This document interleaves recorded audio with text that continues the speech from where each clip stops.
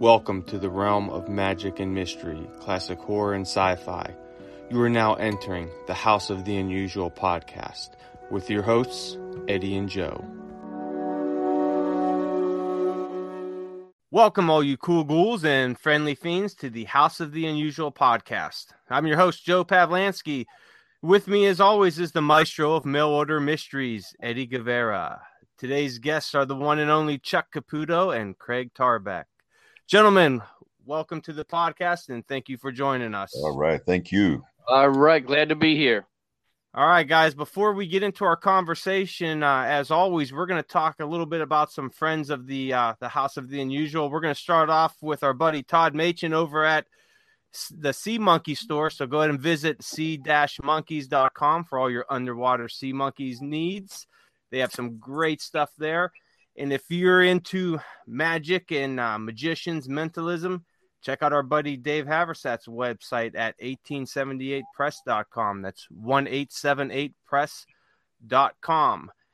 And I tell you what, if you're like us and you love stupid stuff that will make you laugh all night long, you got to check out stupidcomicsmagazine.com. And that's stupid spelled STOOPID. And the comics magazine is completely hilarious. It is a mix of the Far Side, Cracked, and Mad magazine all rolled up into one, all black and white pages, and they're absolutely hilarious. So go ahead and check that out at stupidcomicsmagazine.com. And if you're in the mood to watch some videos on some great magic, especially horror magic, check out our buddy Chuck Caputo's YouTube site at Sherry Caputo. Just type it in the search, Sherry, that's Cheri, Caputo, Caputo. Tons of great videos on there. You won't be disappointed, and you'll have a great time.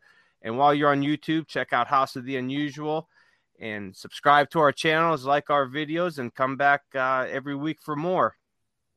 Also, Scary Monsters Magazine, number 123, the Harrowing Haunted Halloween issue, is up for pre-order at mymoviemonsters.com. The magazine is 146 pages of monster kid goodness, and the cover by Scott Jackson is going to be absolutely amazing. It's a glow-in-the-dark cover, and if everything comes out right with the printers and you get that, full of some sunlight and everything and put it in the dark, you're going to get to see some ghouls and ghosts on the cover that you're not able to see in the daylight. So definitely check that out. And also check us out at houseoftheunusual.com. We have a free forum site there where you can meet some like-minded individuals, have some great conversations, and share in your collection. Show us, what you got in your collection. So that's what we got for friends of the podcast today. And it is time for the Crypt of Classics. So every week on the Crypt of Classics, what we do is I give you a movie that you could watch during the week, and then head over to the forum site, and pinned on the top is Crypt of Classics, and you could let us know what you thought about the movie, discuss it, and give us your insight. So if you're wondering what to watch and you've seen everything, don't worry, we got you covered.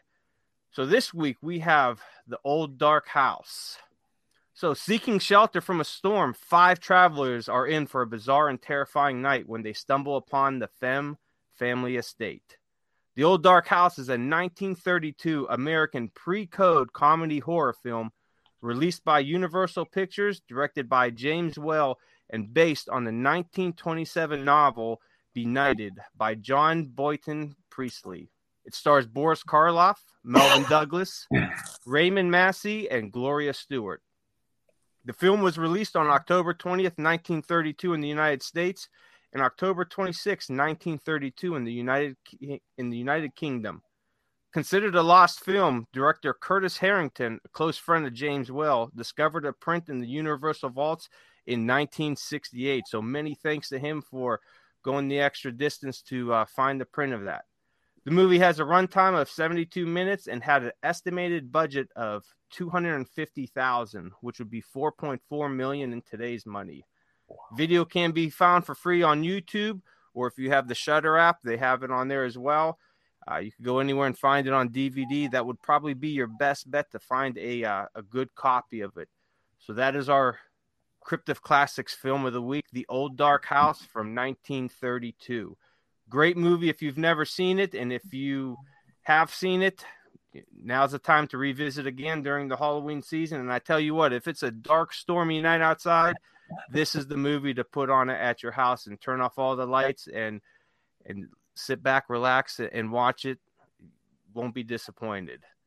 All right, so that's what we got for today. So we're going to check out our guests, Chuck and Craig, and see what they're up to. Chuck, I'm going to give it over to you and let us know what's going on, man. And thanks for joining us. Hey, no problem. It's always a pleasure. I'm picking up some feedback here.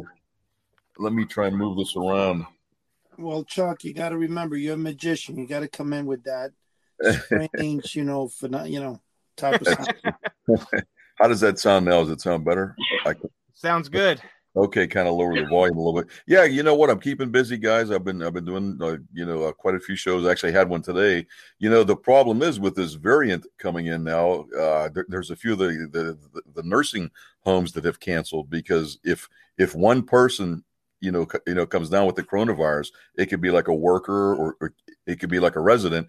By CDC rules, that's a total lockdown. So some shows are being postponed actually because of the variant, that's coming around. And with kids going back to school now, they're actually bringing it home.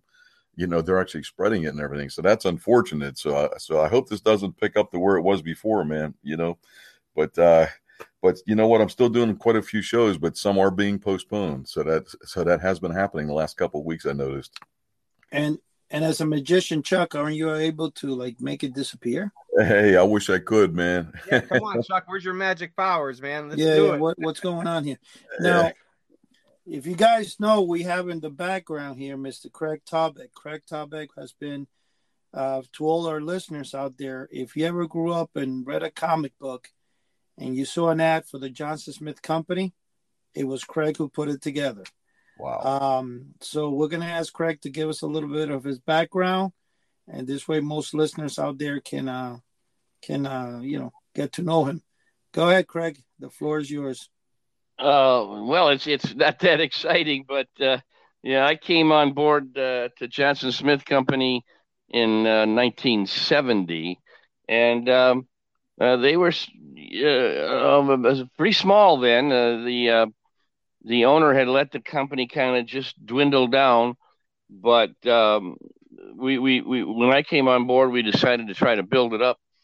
And the comic magazines, the ads in the comic magazines, were really something that worked very well for us. And by the way, you may not know this, but the very first comic was the Superman Action Comics of 1938. And Johnson Smith had 2 full-page ads in that comic book, which if you could get a copy of now would be worth many dollars. But in 1970, I started doing the comic ads, which many people are familiar with, 50, 60 items on one page. And it was in those days, in the 60s and 70s, 100 million comic books would go out every month. And that lasted into the 80s when, for some reason, comics, the comics of the 50s, 60s, and 70s just dwindled down to a fraction of what they were earlier. Now, one thing I wanted to ask you, Craig, we had talked about a story. I know you used to sell duplicates of the 1929 Johnson Smith catalog, which supposedly was the largest catalog ever made at the time. You told me a little bit of story. Can you tell our audience that story? Yeah, sure. Let's go back in the history of Johnson Smith. Alfred Johnson Smith came to America from Australia. He had sold rubber stamps in Australia by mail, and he grew to like the mail order business. But Australia was a pretty small country at that time in the early 1900s. So he decided to come to America and start a mail order business here. And he landed in Chicago. Why there? Because that's where Montgomery Ward's and Sears and Roebuck were located, both giant mail order companies of the day. And so Mr. Smith thought that's where he should be, Chicago. But he knew that he couldn't compete with Sears and Ward's because they sold everything that you needed or wanted. So he decided to sell things that people didn't really need, and he did novelties. Eventually, the catalog grew into 600-700 pages. Mr. Smith really fancied himself a writer, and he liked to write the ads in the catalog. He'd spend 2 pages describing a 10-cent item. The 1929 catalog was reprinted by a publishing house in 1970, actually, about when I started at Johnson Smith. And it's interesting history of that catalog, too. In 29, when Mr. Smith published the catalog, he wanted to sell it for 3 cents a copy. Now you're talking a 600-700 page volume that he was trying to sell for 3 cents. However, this was the time of the Depression, and the catalog did not sell. So he was stuck with all these copies of this giant catalog that he couldn't distribute, and he also couldn't pay the printer. As a result, the company went bankrupt, and Mr. Smith told the printer, "I will pay you eventually. What can we work out?" So the printing company, I believe, was called Western Printing, which I think is still around. They were located in Racine, Wisconsin. So they told Mr. Smith, relocate here to Racine so we can watch you and help you. And as you get your business going again, pay us back. So eventually, he did move to Racine and eventually paid back all the money he owed the printer and all of the money that he owed any vendor of his, any supplier, because he had, thousands of items in the catalog that he had purchased and couldn't pay for. But eventually, he was able to get the business going. He wound up paying 100% rather than 10%, which the bankruptcy law allowed. He paid everybody back 100%. And from there, in the 30s and 40s, the business took off. And when I came on board in 1970, I would go and to the trade shows where I would meet the vendors who had supplied Johnson Smith for many years. And they loved Johnson Smith because he had paid everybody 100%. So they never had problems getting any merchandise that we needed. Eddie, you have a copy, I believe, of that 1929 reprint, don't you? No, I have a copy of the reprint, but I also have the actual real catalog. Yeah, so you have both. You have the original and you have the reprint. Wow. There's a foreword in the reprint written by a fellow by the name of Gene Shepard, who in the day, in the 60s and 70s, was pretty much a cultural. He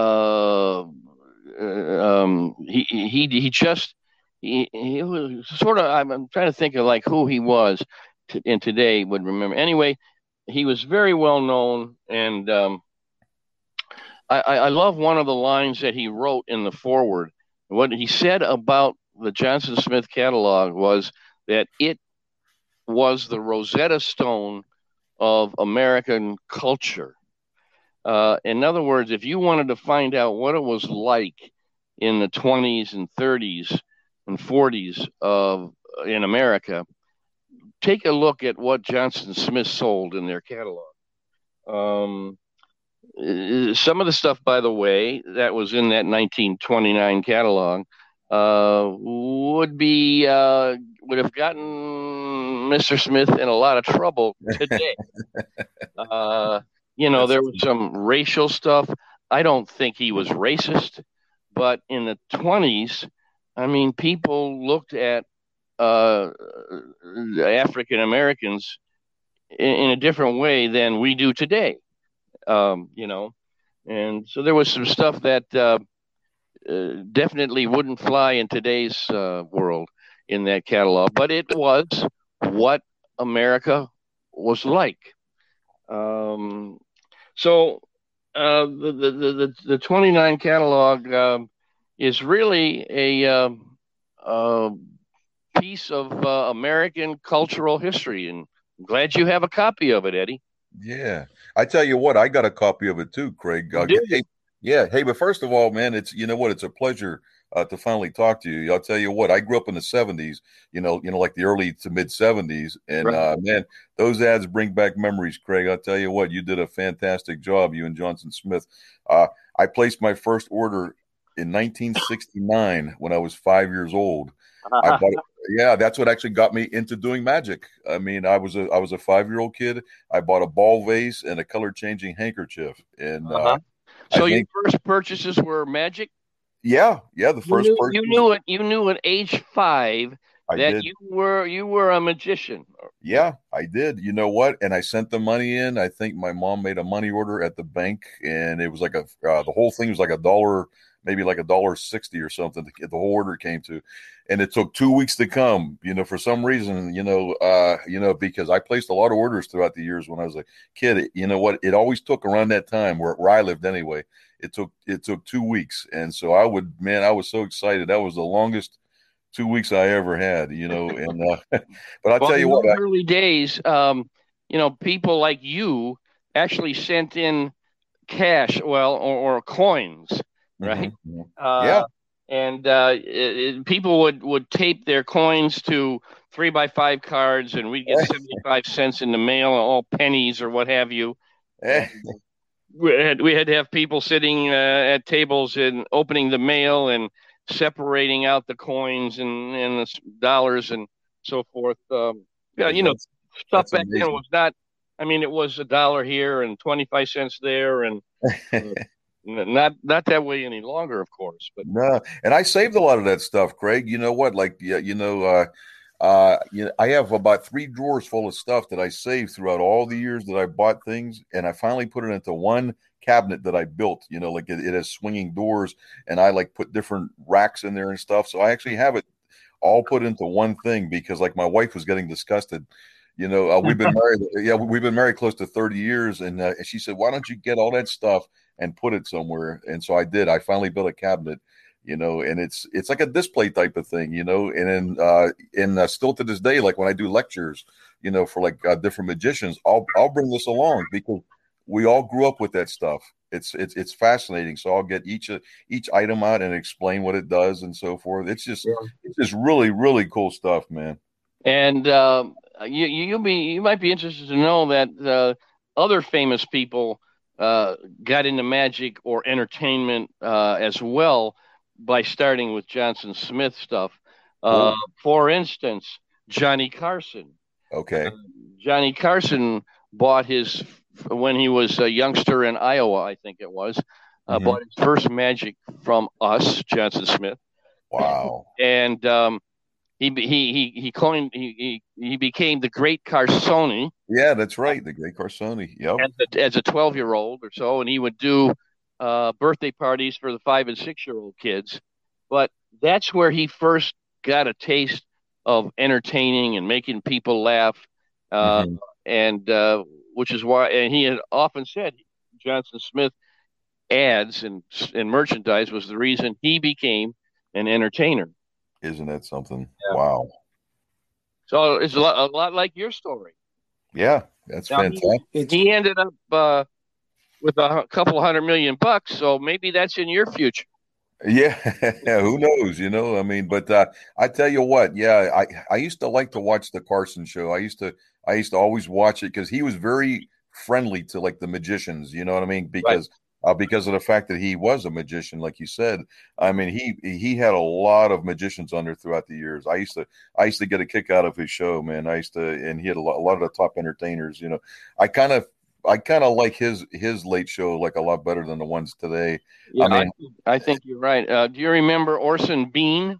oh, absolutely. Yeah, Orson Bean, an actor, would come on Carson, and Bean would bring a bag full of jokes and novelties, like the stuff Johnson Smith sold, and they would actually mention Johnson Smith. I remember one night I happened to catch Bean and Carson talking about Johnson Smith and showing some of the gags and Oh, jokes, and I thought, well, gee, the phone's going to ring off the hook tomorrow morning, uh-huh.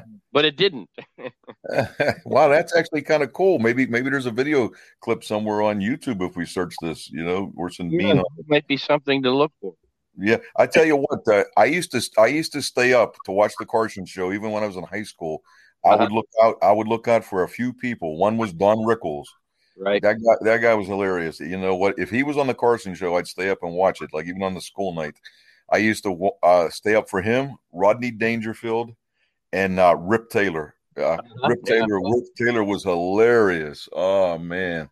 But those three comedians were the best. They don't make them like that anymore. No, they don't. They You don't. don't see that stuff like you saw with on the Carson show. No, you don't. You Yeah. know, and something interesting too, that a lot of people don't. Goes back to 1985. At the time, I wanted to know how to get the ghost and how to make it. So I decided to call Johnson Smith. When I called Johnson Smith, they put on the phone a man by the name of Craig Tarbeck, and he says to me, "What is it you like to do?" And I told him, "Well, I'm mixed in with Lou Wise from the Fun Factory, and I kind of like to, start a mail order business and all this and that." So he says to me, "Okay, I think I have the instructions." He goes somewhere to some envelope and he finds the instructions for the original 1970s Ghost. And he says to me, which I never forget, he says, "Well, you know what? Let me see if you do come around and make it, maybe we can carry it in our catalog." I got really excited at that moment. Then he puts on a guy, and Dominic starts telling me how to, parts and where to buy them and, to make the. So Craig, We weren't me, selling it any longer, right? No, you weren't selling it. It had been already like 6-7 years that you weren't selling it, and you sent me a fax of the front of the instructions. So I said to you, "Is there a possibility I can get them?" You said, "Sure, I'll send them out to you tomorrow." Well, the telephone, hung up. Waited a day or 2, 3 days, nothing came. So I call back and I get Craig again, and Craig says, "You know what, Eddie? I was thinking after what I did and stuff. I don't know if the owner of Johnson Smith might be mad, because it is an item. So I think I'll just keep it for a record. And I think with the copy you have, you should be okay." But I didn't get the back part of the instructions, which is what I wanted. So I was like, what a bummer. Years went by, Craig, and that fateful day, those instructions didn't appear.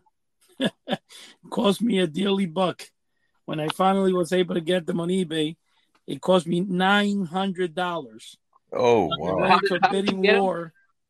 A bidding war between me and Kirk Damaris, book Mail Order Mysteries. The book was written about my collection due to the fact that since he lost out to me, he needed to come up and see me so that he could see the item he lost. The time when we were bidding each other,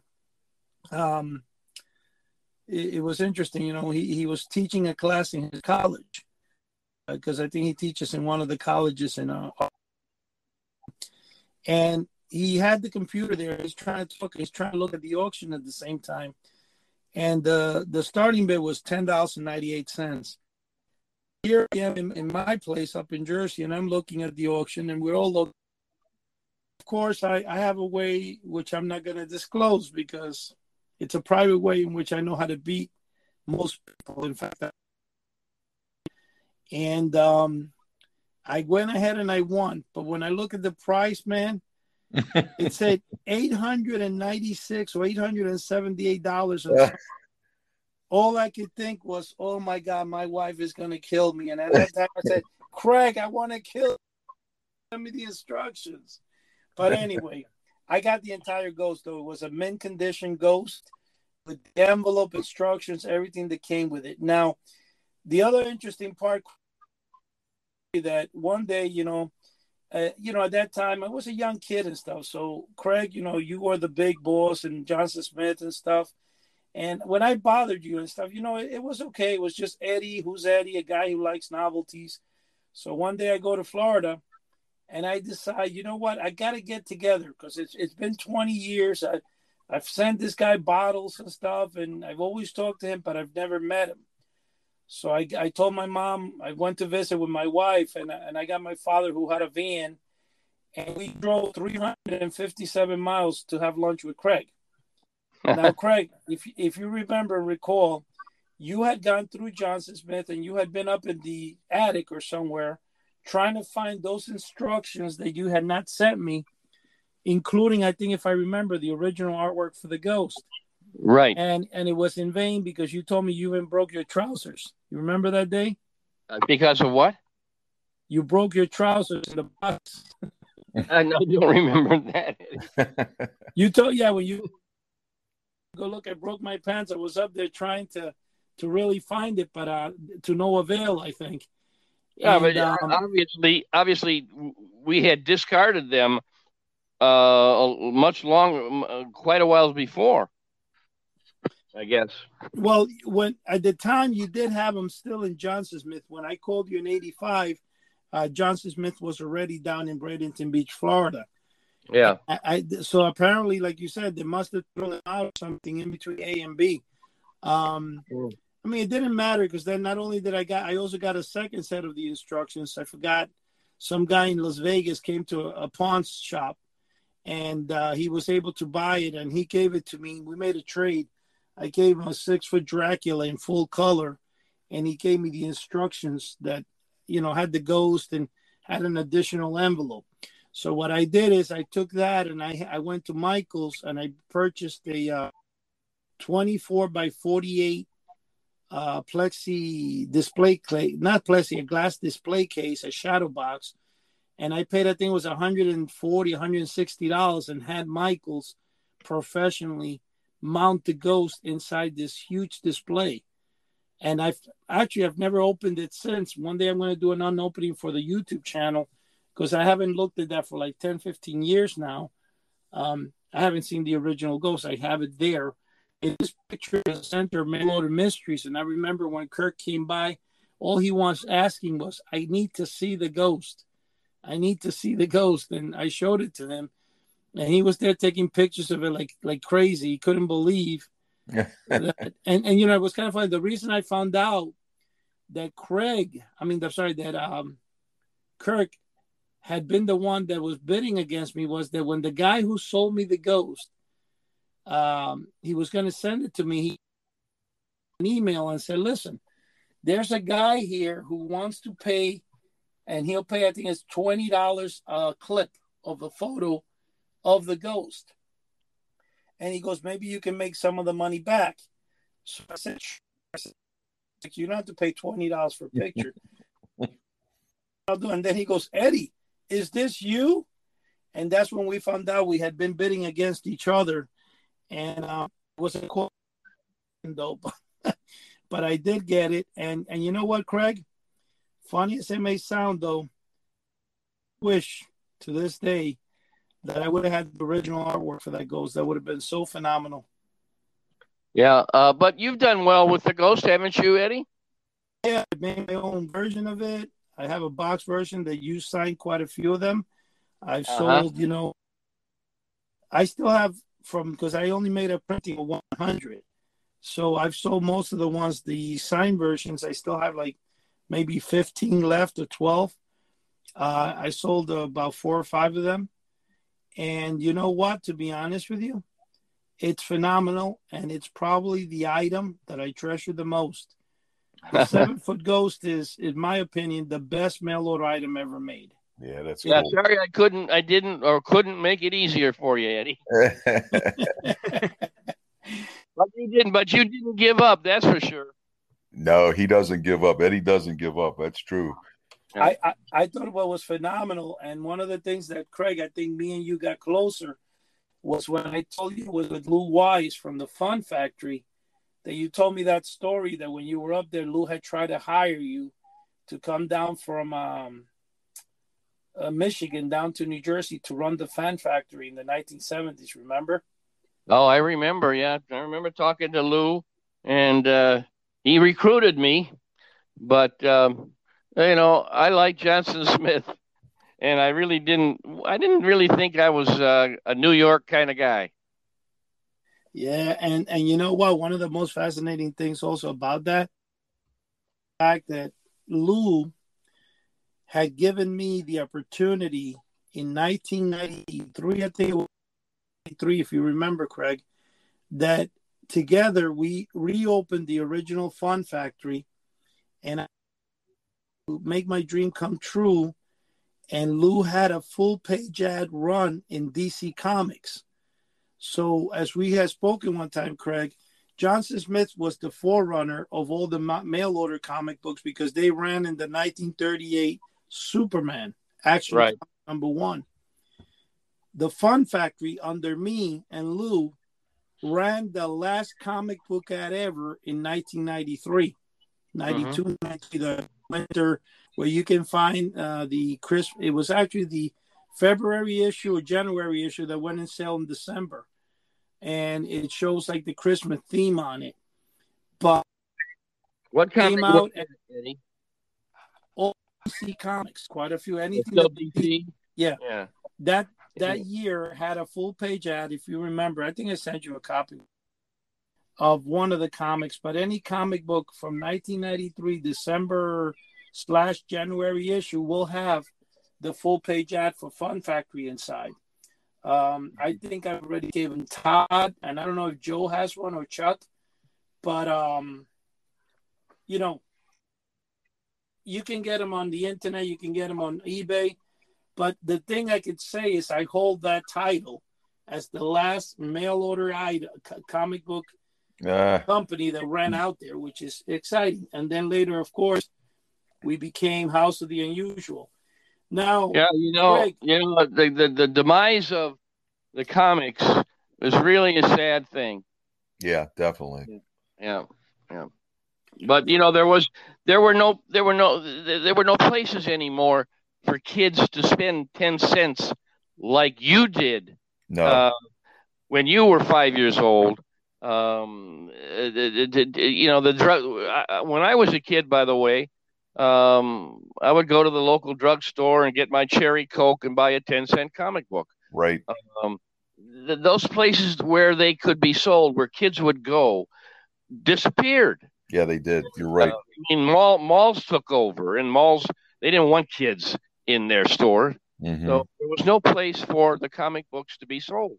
There was, the resurgence. There was, a lot of people, and I mentioned this several times, and maybe you guys can remember. I think, Chuck, you will probably remember. I think between 1981 and 84, you wouldn't see a comic book anywhere. The only thing I remember seeing were the Archie Digest that you would see in the supermarket, but you couldn't find comic books. In fact, right. I thought that at that time they had stopped printing them.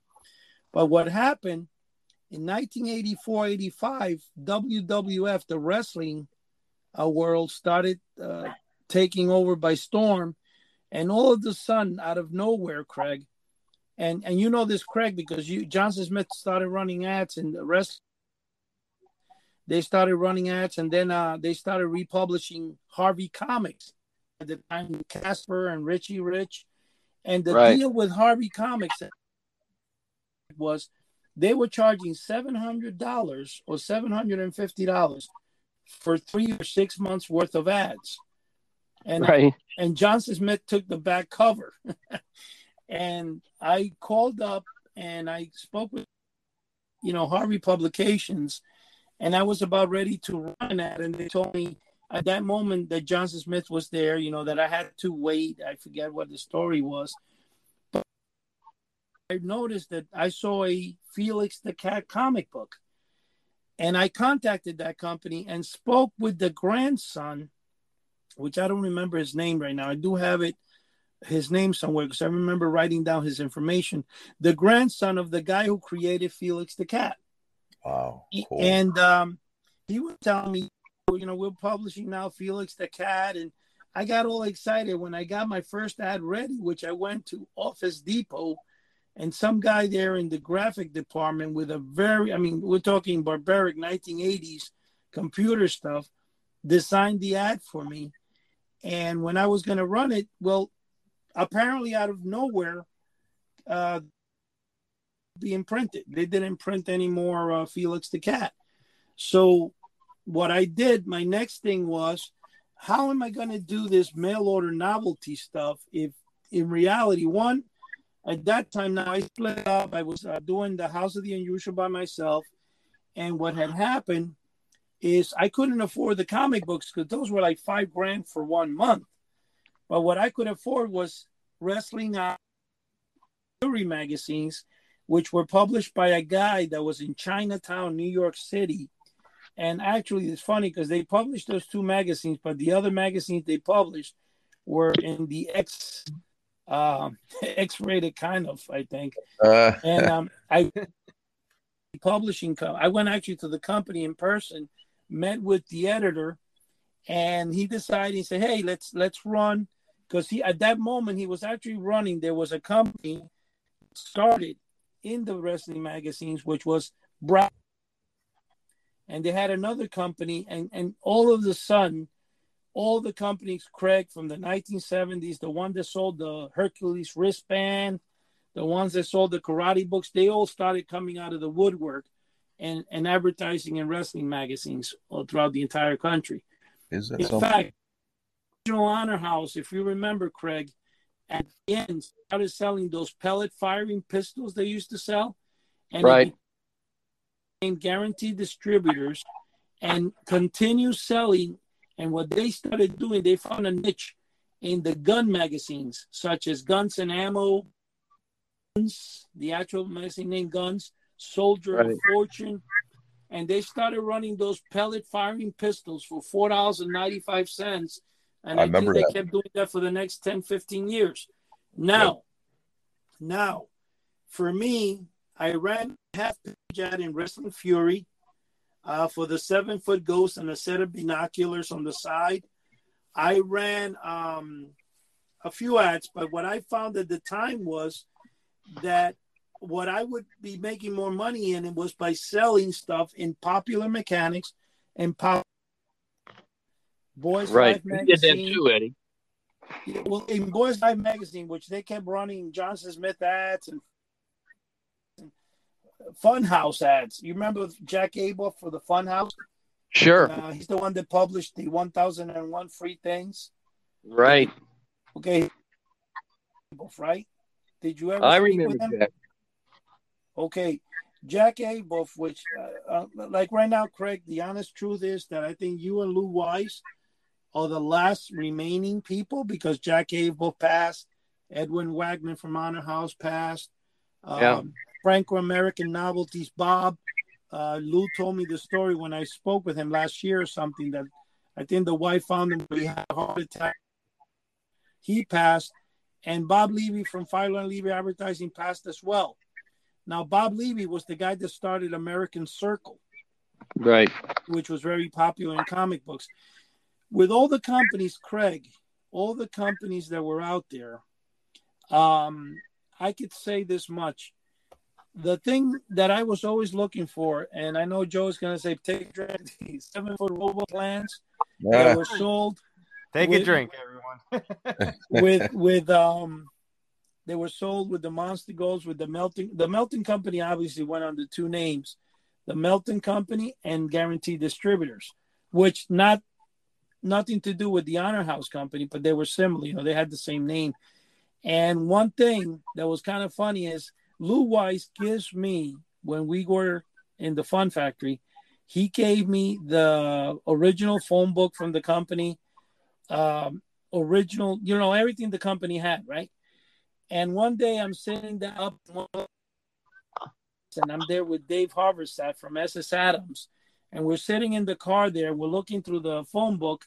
And we had met up there because the way I had worked it is when I had my magic that now the internet comes around. I don't have to run ads in Popular Science and Mechanics to get the ad to come out. What happened now, Craig, is that the internet came out and I was able to have a website and, you know, start selling on eBay and all this stuff. And we're looking, I would sell in my website. I called, before I met Dave Harversat, I called Chris Adams because I used to purchase in 1989 from SS Adams. And I went there and Chris Adams, the grandson of the Soren Adams, Soren, if I pronounce his name right, I don't even remember. He took me on an entire tour of the place. Dave came in, and what happened is that at that time I asked Chris, I said, "Hey Chris, I need a catalog. Can I use the SS Adams catalog, change the cover on it, and, you know, make it House of the Unusual?" And he said, "Of course you can. Just and then he put me in contact with a company called Mackey Printers, which was right across the street, and they were the ones that used to publish the blogs. So Mackey Printer was nice enough to make me a version, like, you know, he said, yeah, we'll just put, you know, the same thing. We'll just change the name. We'll typeset House of the Unusual. And I was going ahead. So I did that, and that's the catalog I would send people. But when Did you stock all that stuff, Eddie? Well, what happened was that Craig, Dave Harversat, when he purchased the company, or half of the company, and I got to be really good friends with him when I went back into the business, because between 1998 and 2000, I wasn't doing anything.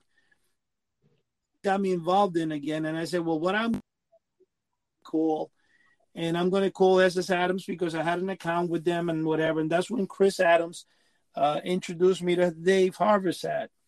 And then what Dave would do is, whenever I sold an item, if I didn't have it, I would tell him, hey, Dave, can I meet you? So he lived in Connecticut, but he used to have to drive 3 times down to the SS Adams Neptune store. And what we would do is we would rendezvous and meet in the middle.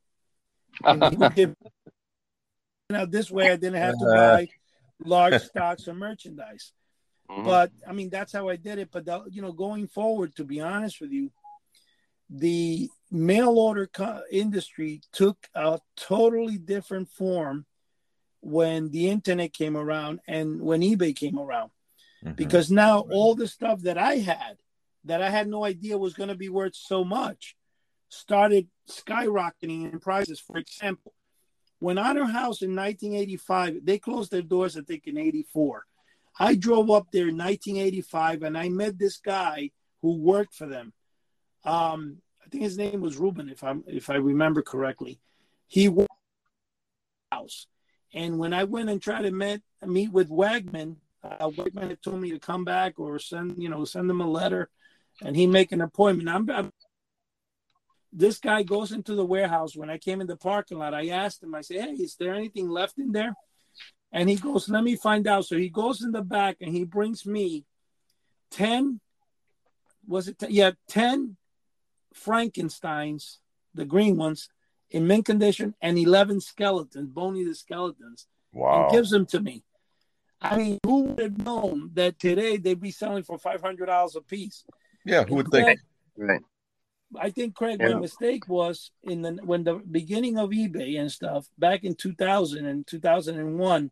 Mm-hmm. I think my biggest mistake was that I started selling those Frankensteins for $100, $200, and I sold like 10 of them. Now, here's the problem.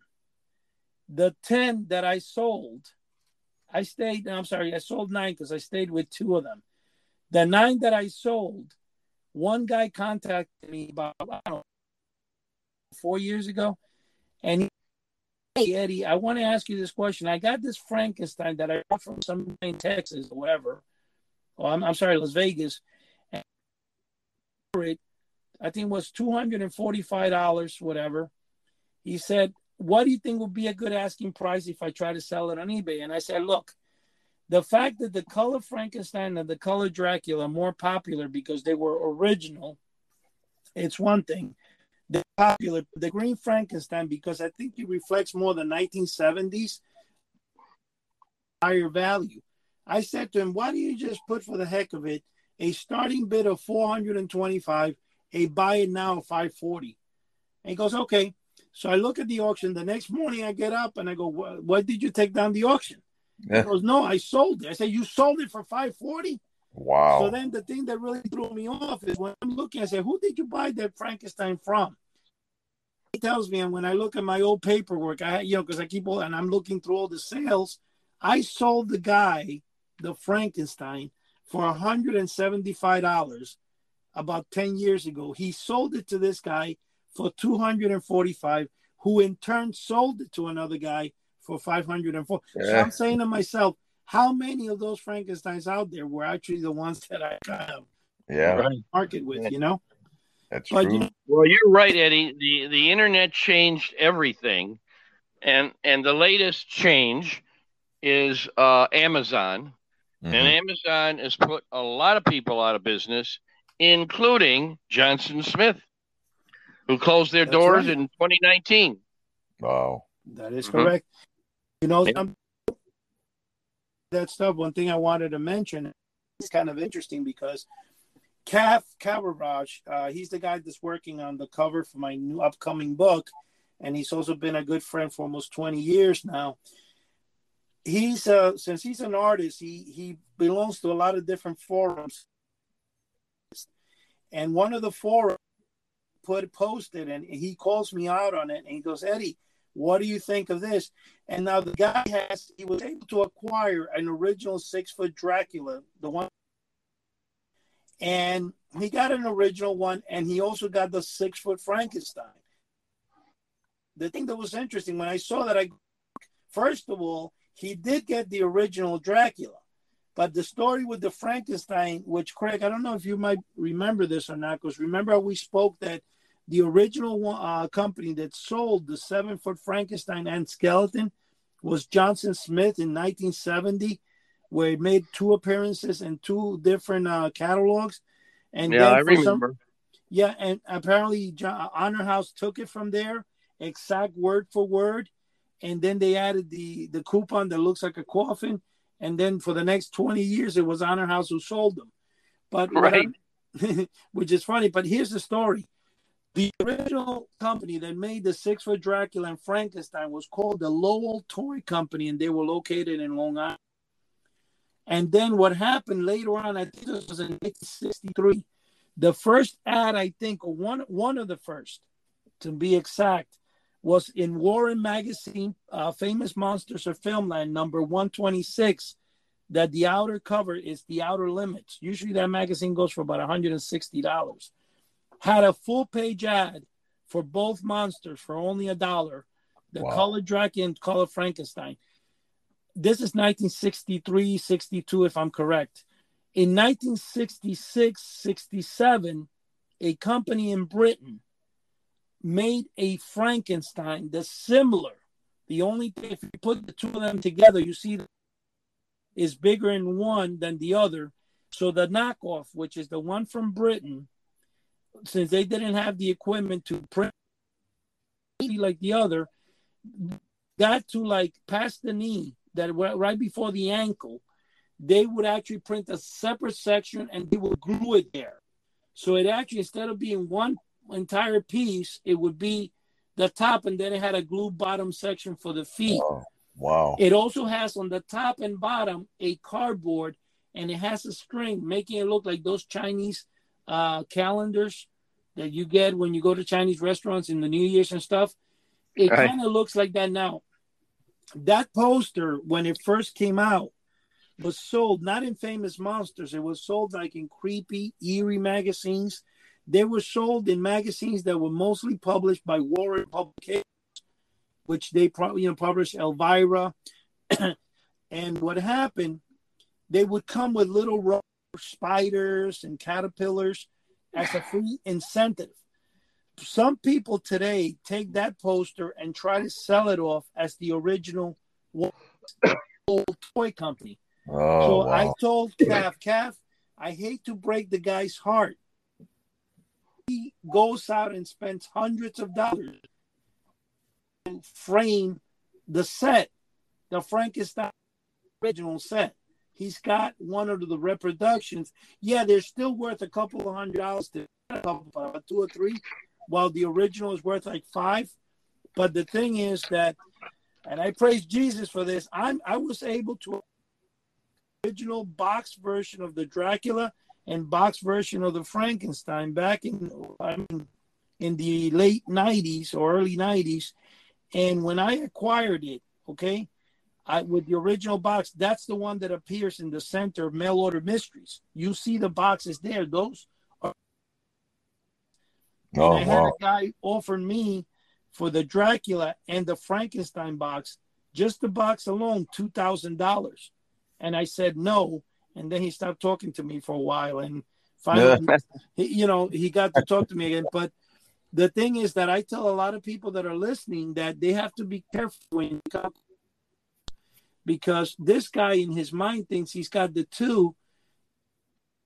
Told him straightforward, you have the real Dracula.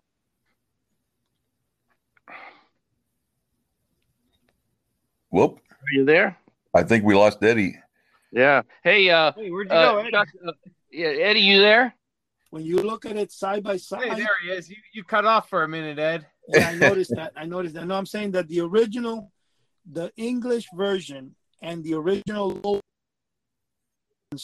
when you put it by side, you would see the Lowell Toy Company is one has more vivid color. The other one, the colors are like washed off and kind of like not blurry, but you could see what's done where they kind of leaked into the paper. It's not a good copy.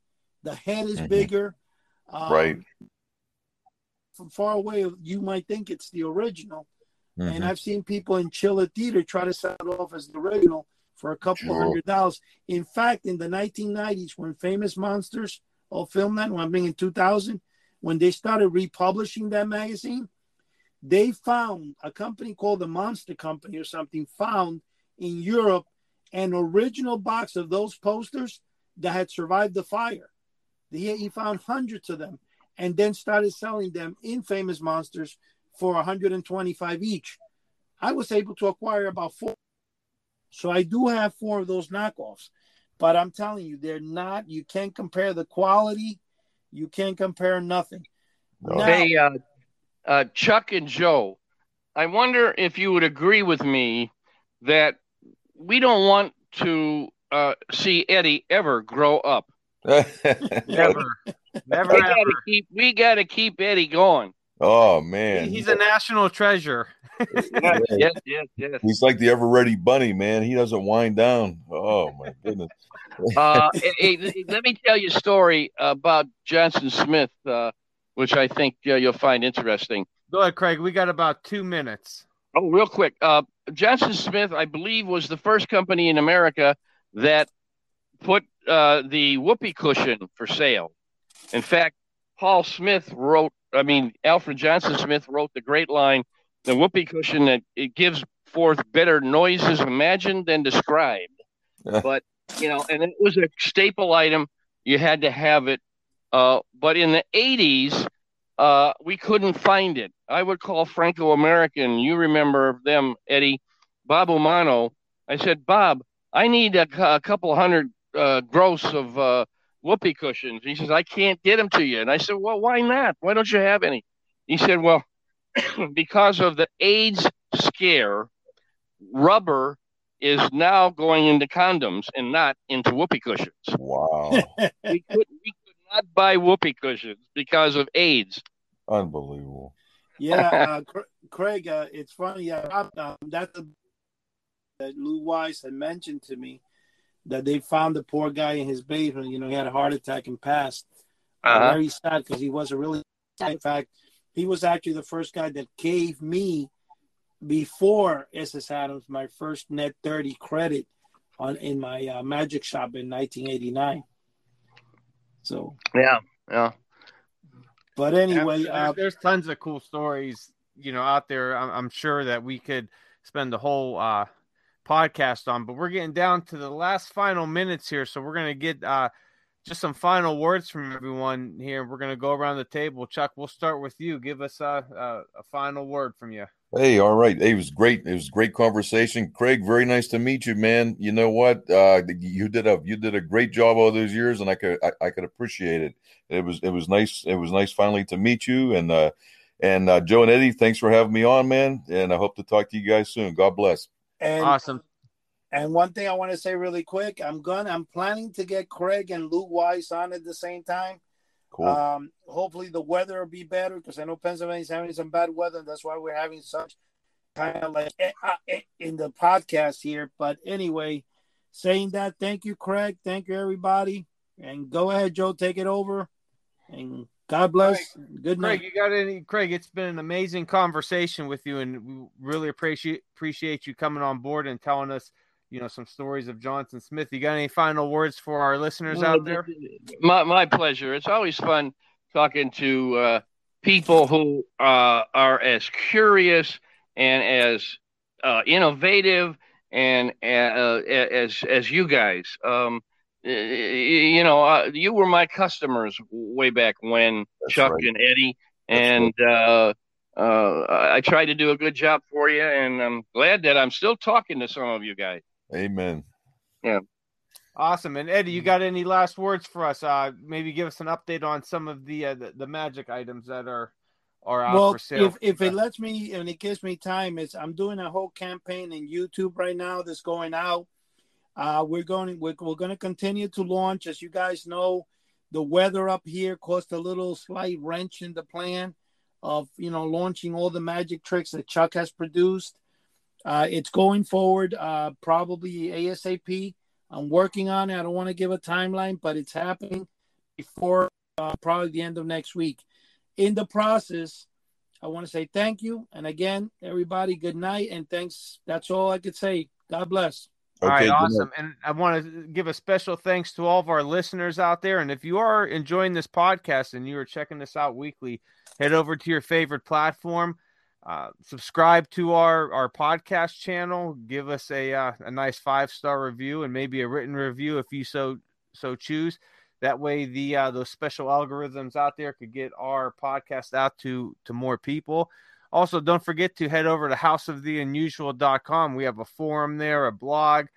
There's a link to the podcast and a bunch of other cool stuff, videos and whatnot. And you could just connect with some like-minded individuals and talk about your collection, maybe learn a little bit about, the history of these different companies, and also discuss maybe your favorite movies, toys, whatever. It's just a good time and a good place for people to get together and conversate and meet new people. Also, don't forget to check us out on YouTube. Subscribe to our channel, like our videos.